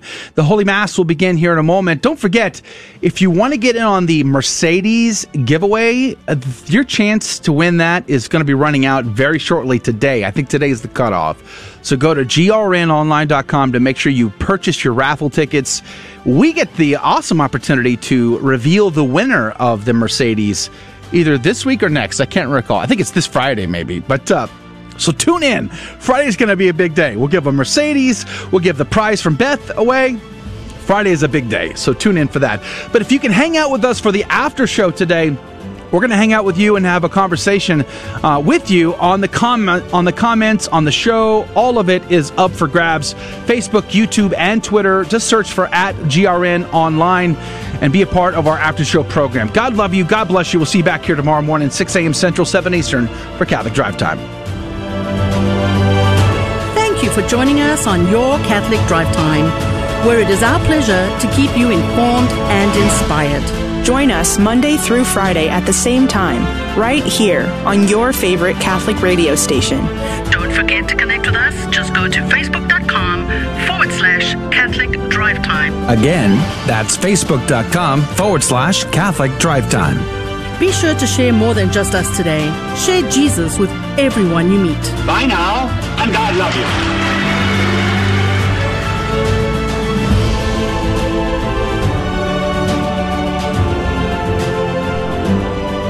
Praise be to Jesus Christ in all things. I just got caught trying to sneak a little protein in, and didn't work out very well for me. But thanks for hanging out with us on the after show. We have Christine Niles on. Good morning to you, Christine. Christine Niles. I guess she'll be on with us in a minute. I see her on the Zoom chat, but hopefully she'll join us here in a second. But I see tons of comments too, and good morning to all of you. Praise be to God. Yeah, I see somebody's like, a Mercedes for real? Yes, we're going to give away a Mercedes. I think it's on Friday. We're very excited about that. It's part of our fundraising efforts here at the Guadalupe Radio Network. And so, but we get to, as a team, announce the winner. And I think we'll do that on Friday. Praise be to God. Great show today, Emily. Oh, yeah, it went so well. I mean, the youth apologetics, they were great. Their whole squad showed up on YouTube to show their support.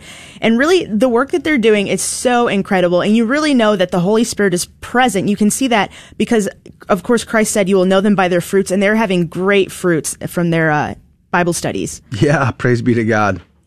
So there's lots of comments. But like I said, we were trying to get Christine Niles on earlier in the show in the What's Concerning Us section. And she wasn't able to join us for that. But I think she jumped on the Zoom call. Christine, are you there? It looks like she's having some trouble connecting. Okay. Well, if she jumps on, we'll go to her. Until then, maybe we'll read some of these comments. I didn't read them out loud, but I know Jesus has been commenting because it's a favorite of Adrian. They have like some sort of contract or something where Jesus sings Adrian's praises. He's required to say at least 3 nice things about me at least a day. Is it like an Uber friend service or something like that? Yes, like it is. Rent a fan, or how does that work? That's exactly how that works. I have to pay him hourly. For every hour that he thinks up of a good compliment. It takes him hours. It takes him like days to come up with a compliment. But is there I have like to pay an him app for that? Do you have like rent like a? Do you have to take out a loan? iFan, or how does that work? Can you play with cryptocurrency? It's called iFriend. iFriend. I praise be to God. Because it's not a real friend. It's not a real friend. It's an iFriend. You know? Jesus is saying, "Go, Adrian!" Deceiving Emily. So serpentish. Ouch. Why is it serpents? Just coined a whole new word there, serpentish. Those were tough questions in hindsight. They were really hard. Those were tough questions. I picked these on Friday before I went for the weekend, and I probably should have created a little bit more balance in the lineup of questions today. But Sandra took it like a champ. Got 2 out of the 3 right. Praise be to God. Yeah, and Emily didn't help by giving her answer was technically correct, but it wasn't the full. It wasn't the most answer. correct. Yeah. So that was good. I thought the question of putative marriages was also a good question, but a difficult question. Very tough. A difficult question for very sure. Very tough. Marital law and canon law might be one of the messiest things to be in. I don't know how people do that. So there's a couple things I would like to do. Christine's trying to get on. She's having some communication issues. So if she jumps on, we'll go to her and we'll get some updates from some of the stories Church Militant was reporting on, which is what we were wanting to do in the What's Concerning Us section. But there's a couple of things we can do in the meantime. Angelo sent me an email last week. He's one of our super fans. He's on our email list, and Angelo sent me. He also won one of the free downloads of Pray, the story of Patrick Payton, and he sent me this email. And it turns out he and I were on retreat together last year before, back in 2019. I participated in a retreat out in Castroville, and he was there too. So it was super cool to connect with him that way. But he shared this story. And he said, I can share this with you. He said, several months ago, I searched YouTube for videos to follow the rosary and found one that I liked because it allowed you to recite your part while it was silent. I think I know which one he's talking about because I've also used that. He says, it is presented by Satis Cogitum. How do I say that? Cognitum. I don't know how to say that properly in Latin. But he says, during that time, while searching, I remember coming across a video of the rosary in black and white that presented a visual story of the mysteries, the joyful, sorrowful, glorious, and luminous. I thought it was beautiful, but couldn't remember who presented it. You see, I'm awful in remembering names, even with friends and family. It seems to be getting worse. I guess the norm of becoming older, 58 on March 24th. You're not that old, Angelo. Don't worry about it. Says, so your interview with Father David was the first time I had heard about Father Patrick Payton. I have heard the slogan, the family that prays together stays together, but never knew the story or the person behind it. During the interview, I believe Father David mentioned about Father Payton doing a video in black and white on the rosary. I told myself, when I get home from work, I have to remember to search YouTube for the video you mentioned by Father David. You can imagine my shock and joy this evening when my search on YouTube found the rosary video to be the same video I came across months ago. Praise be to Jesus. God is so good.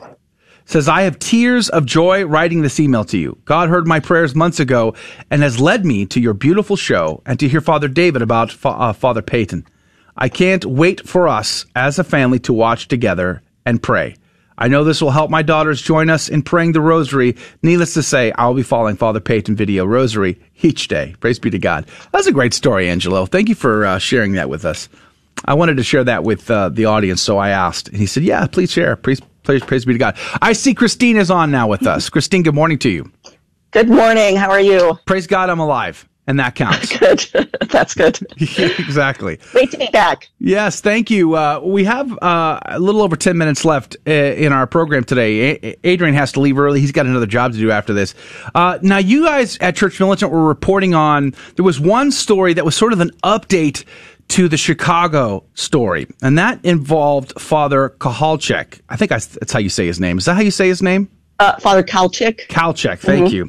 So this was the case where Father Montalbano was discovered deceased in a very compromising and scandalous way, and they sort of covered up the story a little bit. And the new priest, Father Kowalczyk, took the banner that had the rainbow on it and had it burned as a way of making reparation. And he obviously had to basically go in hiding, I guess. So there's an update to this story. Maybe you can share that with us. Well, right now, so what happened was that happened back, I believe, in 2018. He had to leave because some thugs from the Chancery essentially threatened to arrest him unless he went to St. Luke's rehab center. And he said, I'm not going because there's nothing wrong with me and I did nothing wrong. And so he essentially had to leave. And right now he is in a canonical battle between himself and Cardinal Cupich. And he actually won. He won his case. It took a long time in the Congregation of the Doctrine of the Faith.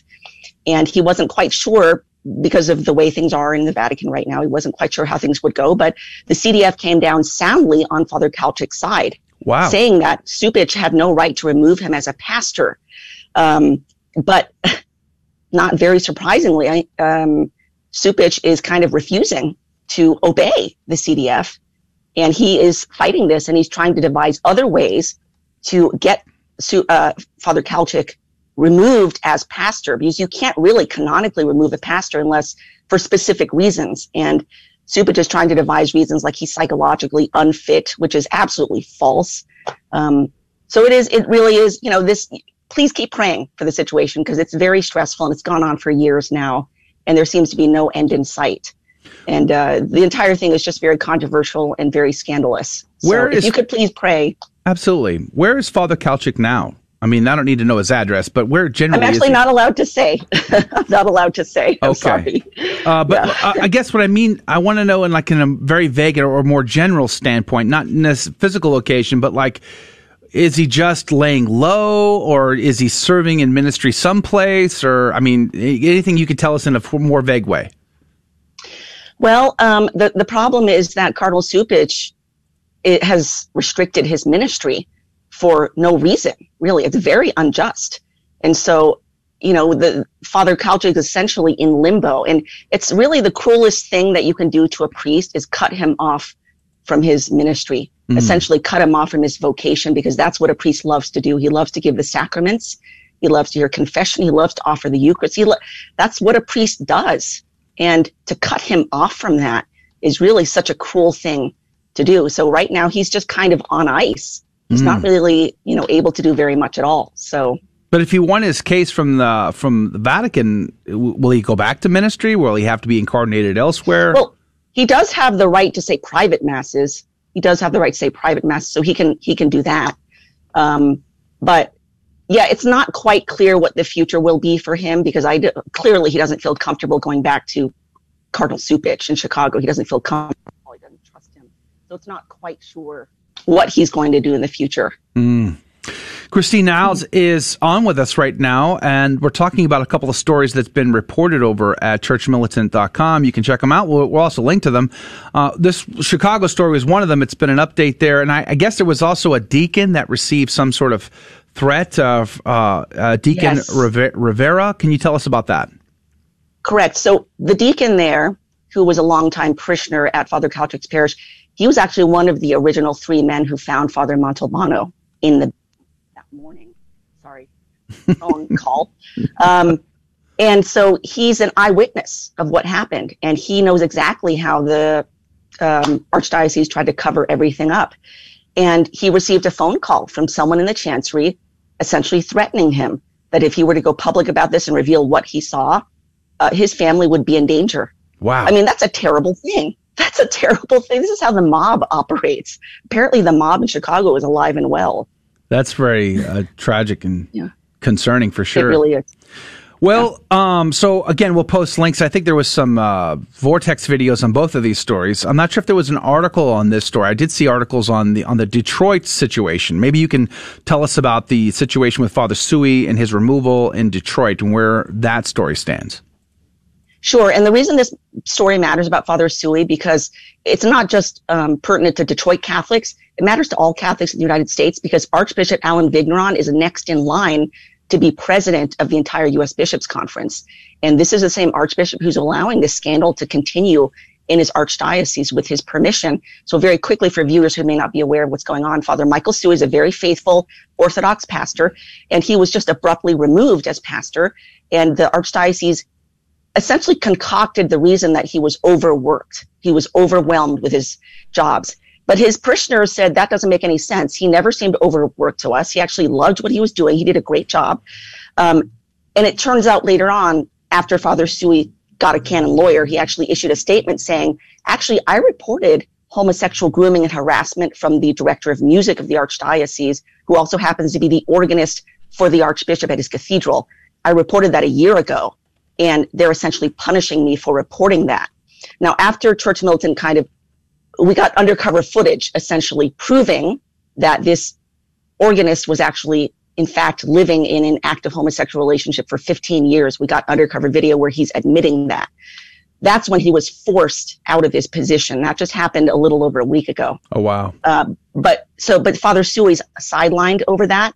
Weilin Dong, who was a parishioner who taught at the school, is also out of a job because he defended Father Sui too vigorously. And we just learned this, that in spite of the public statements that Joe Balistreri, who's the organist, the gay organist, that he had so left his post, he was still welcomed at a local Catholic parish just Friday to play the organ.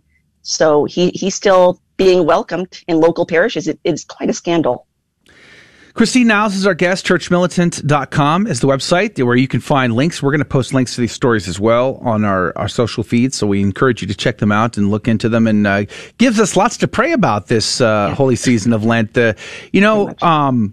I think it was 2019, we had a plethora of scandals to report upon going into the lockdown. And since the lockdown, a lot has gone quiet. And now we're starting to see things, come back out. And there's lots of stories we've been reporting on in relation to the church. Financial stories have been terrible over the last year. And to see the updates on these stories, it just reminds us that we're called to a greater call of holiness and acts of reparation for these kinds of sins that are committed. How are you spending? I know we have a couple of minutes left with you, but before we have to say goodbye, how are you spending your Lent? I mean, it's tough living in this 24/7 news cycle as a professional journalist. I'm sure you have to take a breather. How do you manage the process going into in this season of Lent? I'm actually glad that you brought up, prayer and reparation for all these scandals and problems in the church today. That's something I like to remind Catholics. This is the season of Lent. It's the perfect time to be doing this. And boy, does our church really need it. And that really is the answer. I mean, we can complain and kvetch and all we want, but there will be no change or reform in the church until we as Catholics really get on our knees, start praying from the heart, start doing reparation, sacrifice, fasting, mortifications. And, as far as me and what I'm doing, I'm trying to increase, in addition to the regular sacrifices that I always do every year, like no sweets and, less wine or less coffee or things that I like, I'm trying to spend more time in adoration. And I know it's difficult because some adoration chapels are now closed because of COVID, but there's a lot of online options. There's all sorts of online perpetual adoration you can find on YouTube. There's also Savior.org. I highly recommend Catholics, please spend time with our Lord in adoration. It's tremendous for your soul. And it's tremendous graces also for the world. And our world needs those graces right now.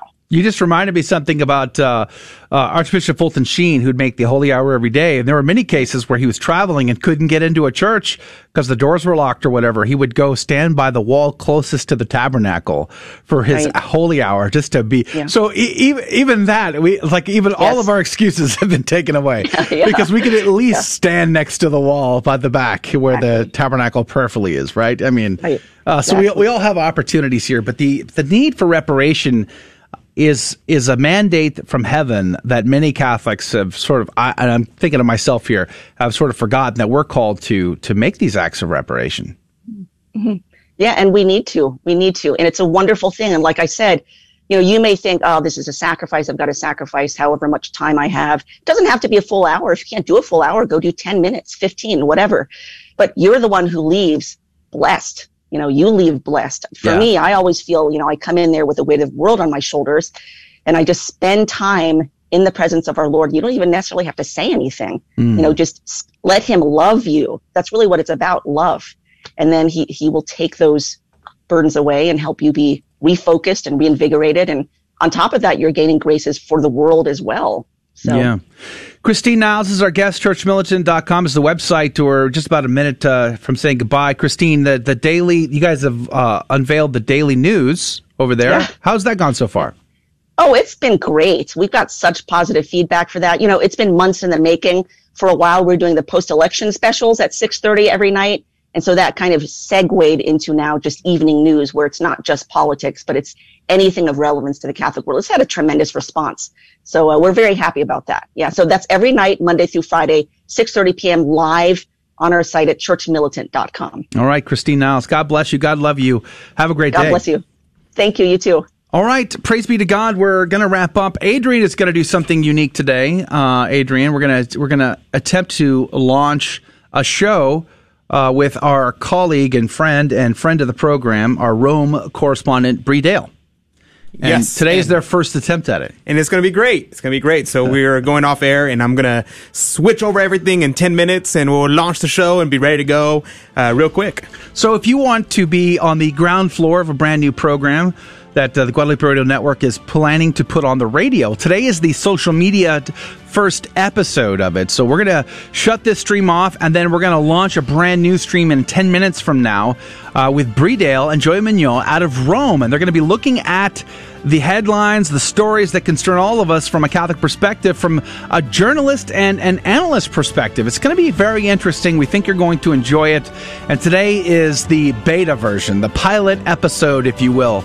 And you can be a part of that just by sticking around and joining the live streams that are about to be launched.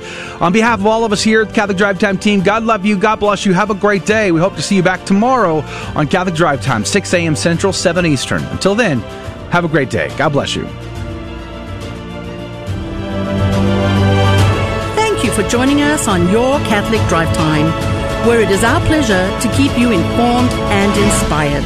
Join us Monday through Friday at the same time, right here on your favorite Catholic radio station. Don't forget to connect with us. Just go to facebook.com/Catholic Drive Time. Again, that's facebook.com/Catholic Drive Time. Be sure to share more than just us today. Share Jesus with everyone you meet. Bye now, and God love you.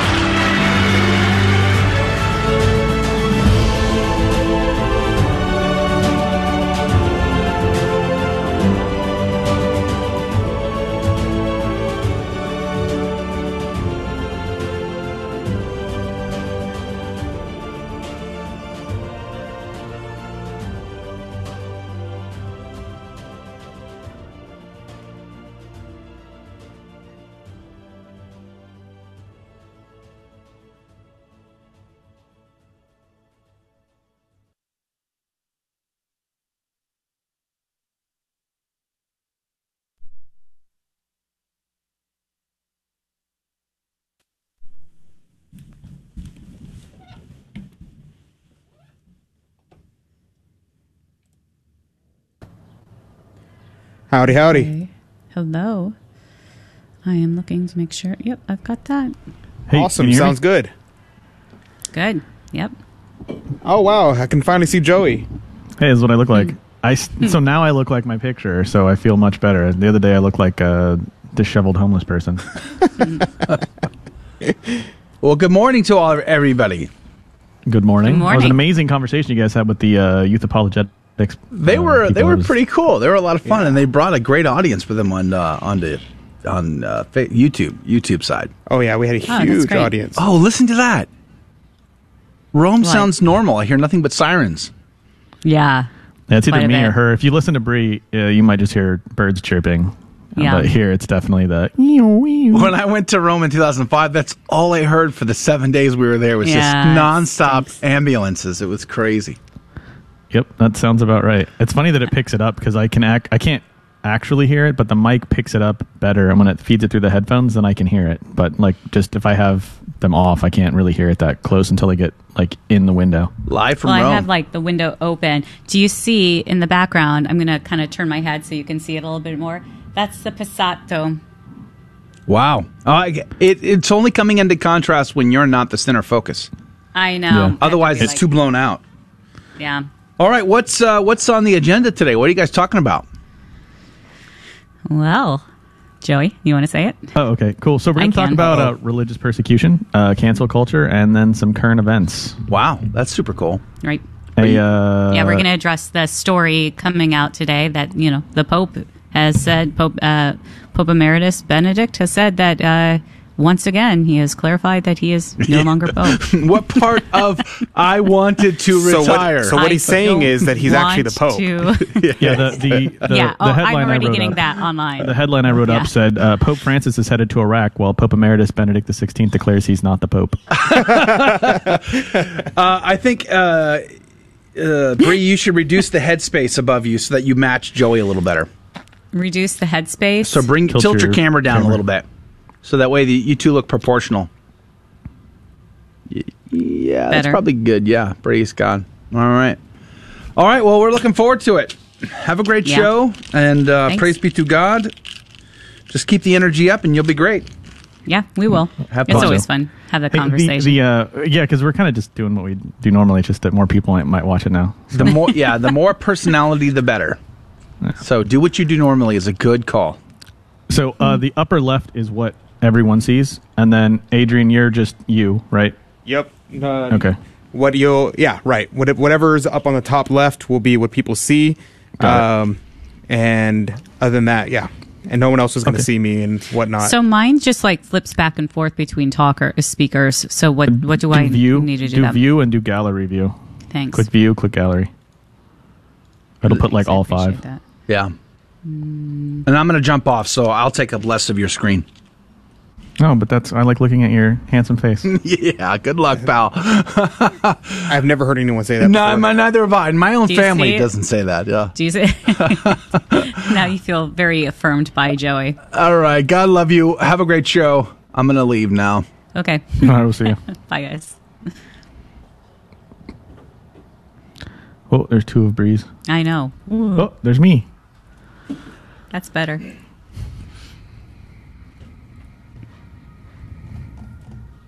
So that's what I'm going to leave it at. And then we'll create graphics for y'all later. Down the middle and then intersection. But for today, this will be sufficient. Oh, It will be. I got flipped. I was like, wow, that's not what I look like. And Adrian, we're gonna go out and take like B-roll, and hopefully my guy friend will reply back to me. I'm gonna just call him and ask him to do a coverage. He's got a Scottish accent, so it will not have any. It would be very clear that our introduction will not be from us. Okay, awesome. And we'll have just send it to me anytime this week, preferably before Friday, and we'll get that done. We'll have it ready for next week. For this week, let me play the intro for y'all. This is what it's going to sound like. It's what Joey said y'all wanted, so here's what it's going to sound like.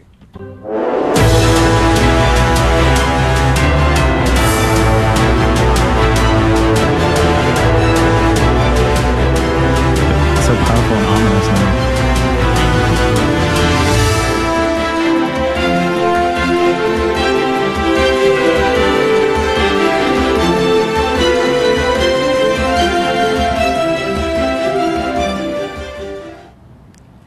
Like that.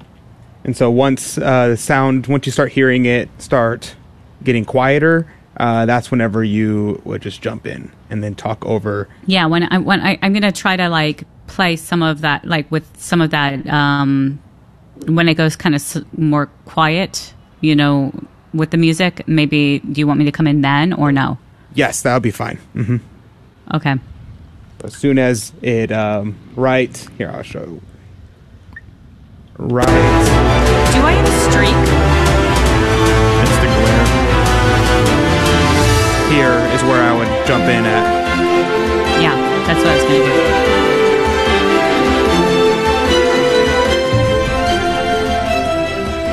Right.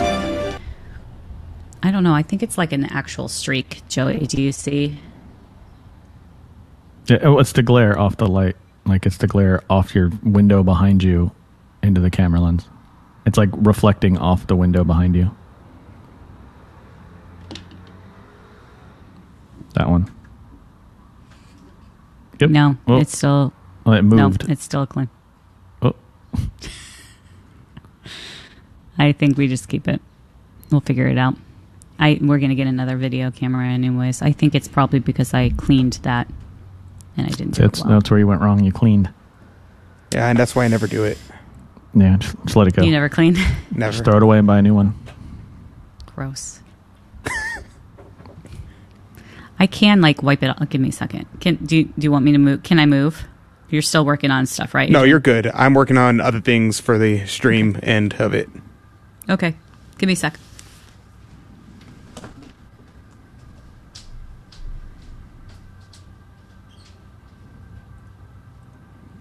And I will throw any comments or anything like that we get from the live stream. If we do get any, I will put them in the chat, and I'll just let y'all know, keep y'all informed about anything going on through the chat.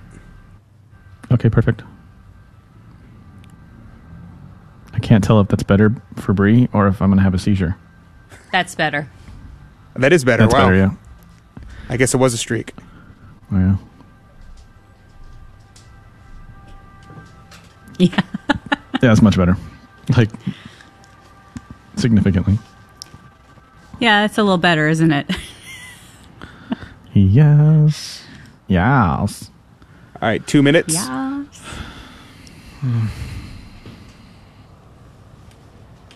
Got my coffee cup full of water. Got my wine cup full of what? Yeah, it was like, oh, it'll be nice. We can, we'll have a nice glass of wine and drink, that. And I was like, it's like 8 o'clock in the morning. What? No. Yeah, it's like too early for wine. What is wrong with it all? Oh, no. Well, with that kind of negativity, it is. Not with that attitude. No, with that attitude. It's so much like new stuff for me. We got like YouTube streams and Teams, and I got some notes, and we got Zoom going. Yeah, it's pretty chaotic. Microphone settings, headphones, webcam. All right, 1 minute. I will hit go live at 30 seconds, and then I will give y'all a 10-second countdown with my hands. I'm going to mute myself. I'm just going to count down over here. You're going to hear the music, and then jump in whenever y'all are ready.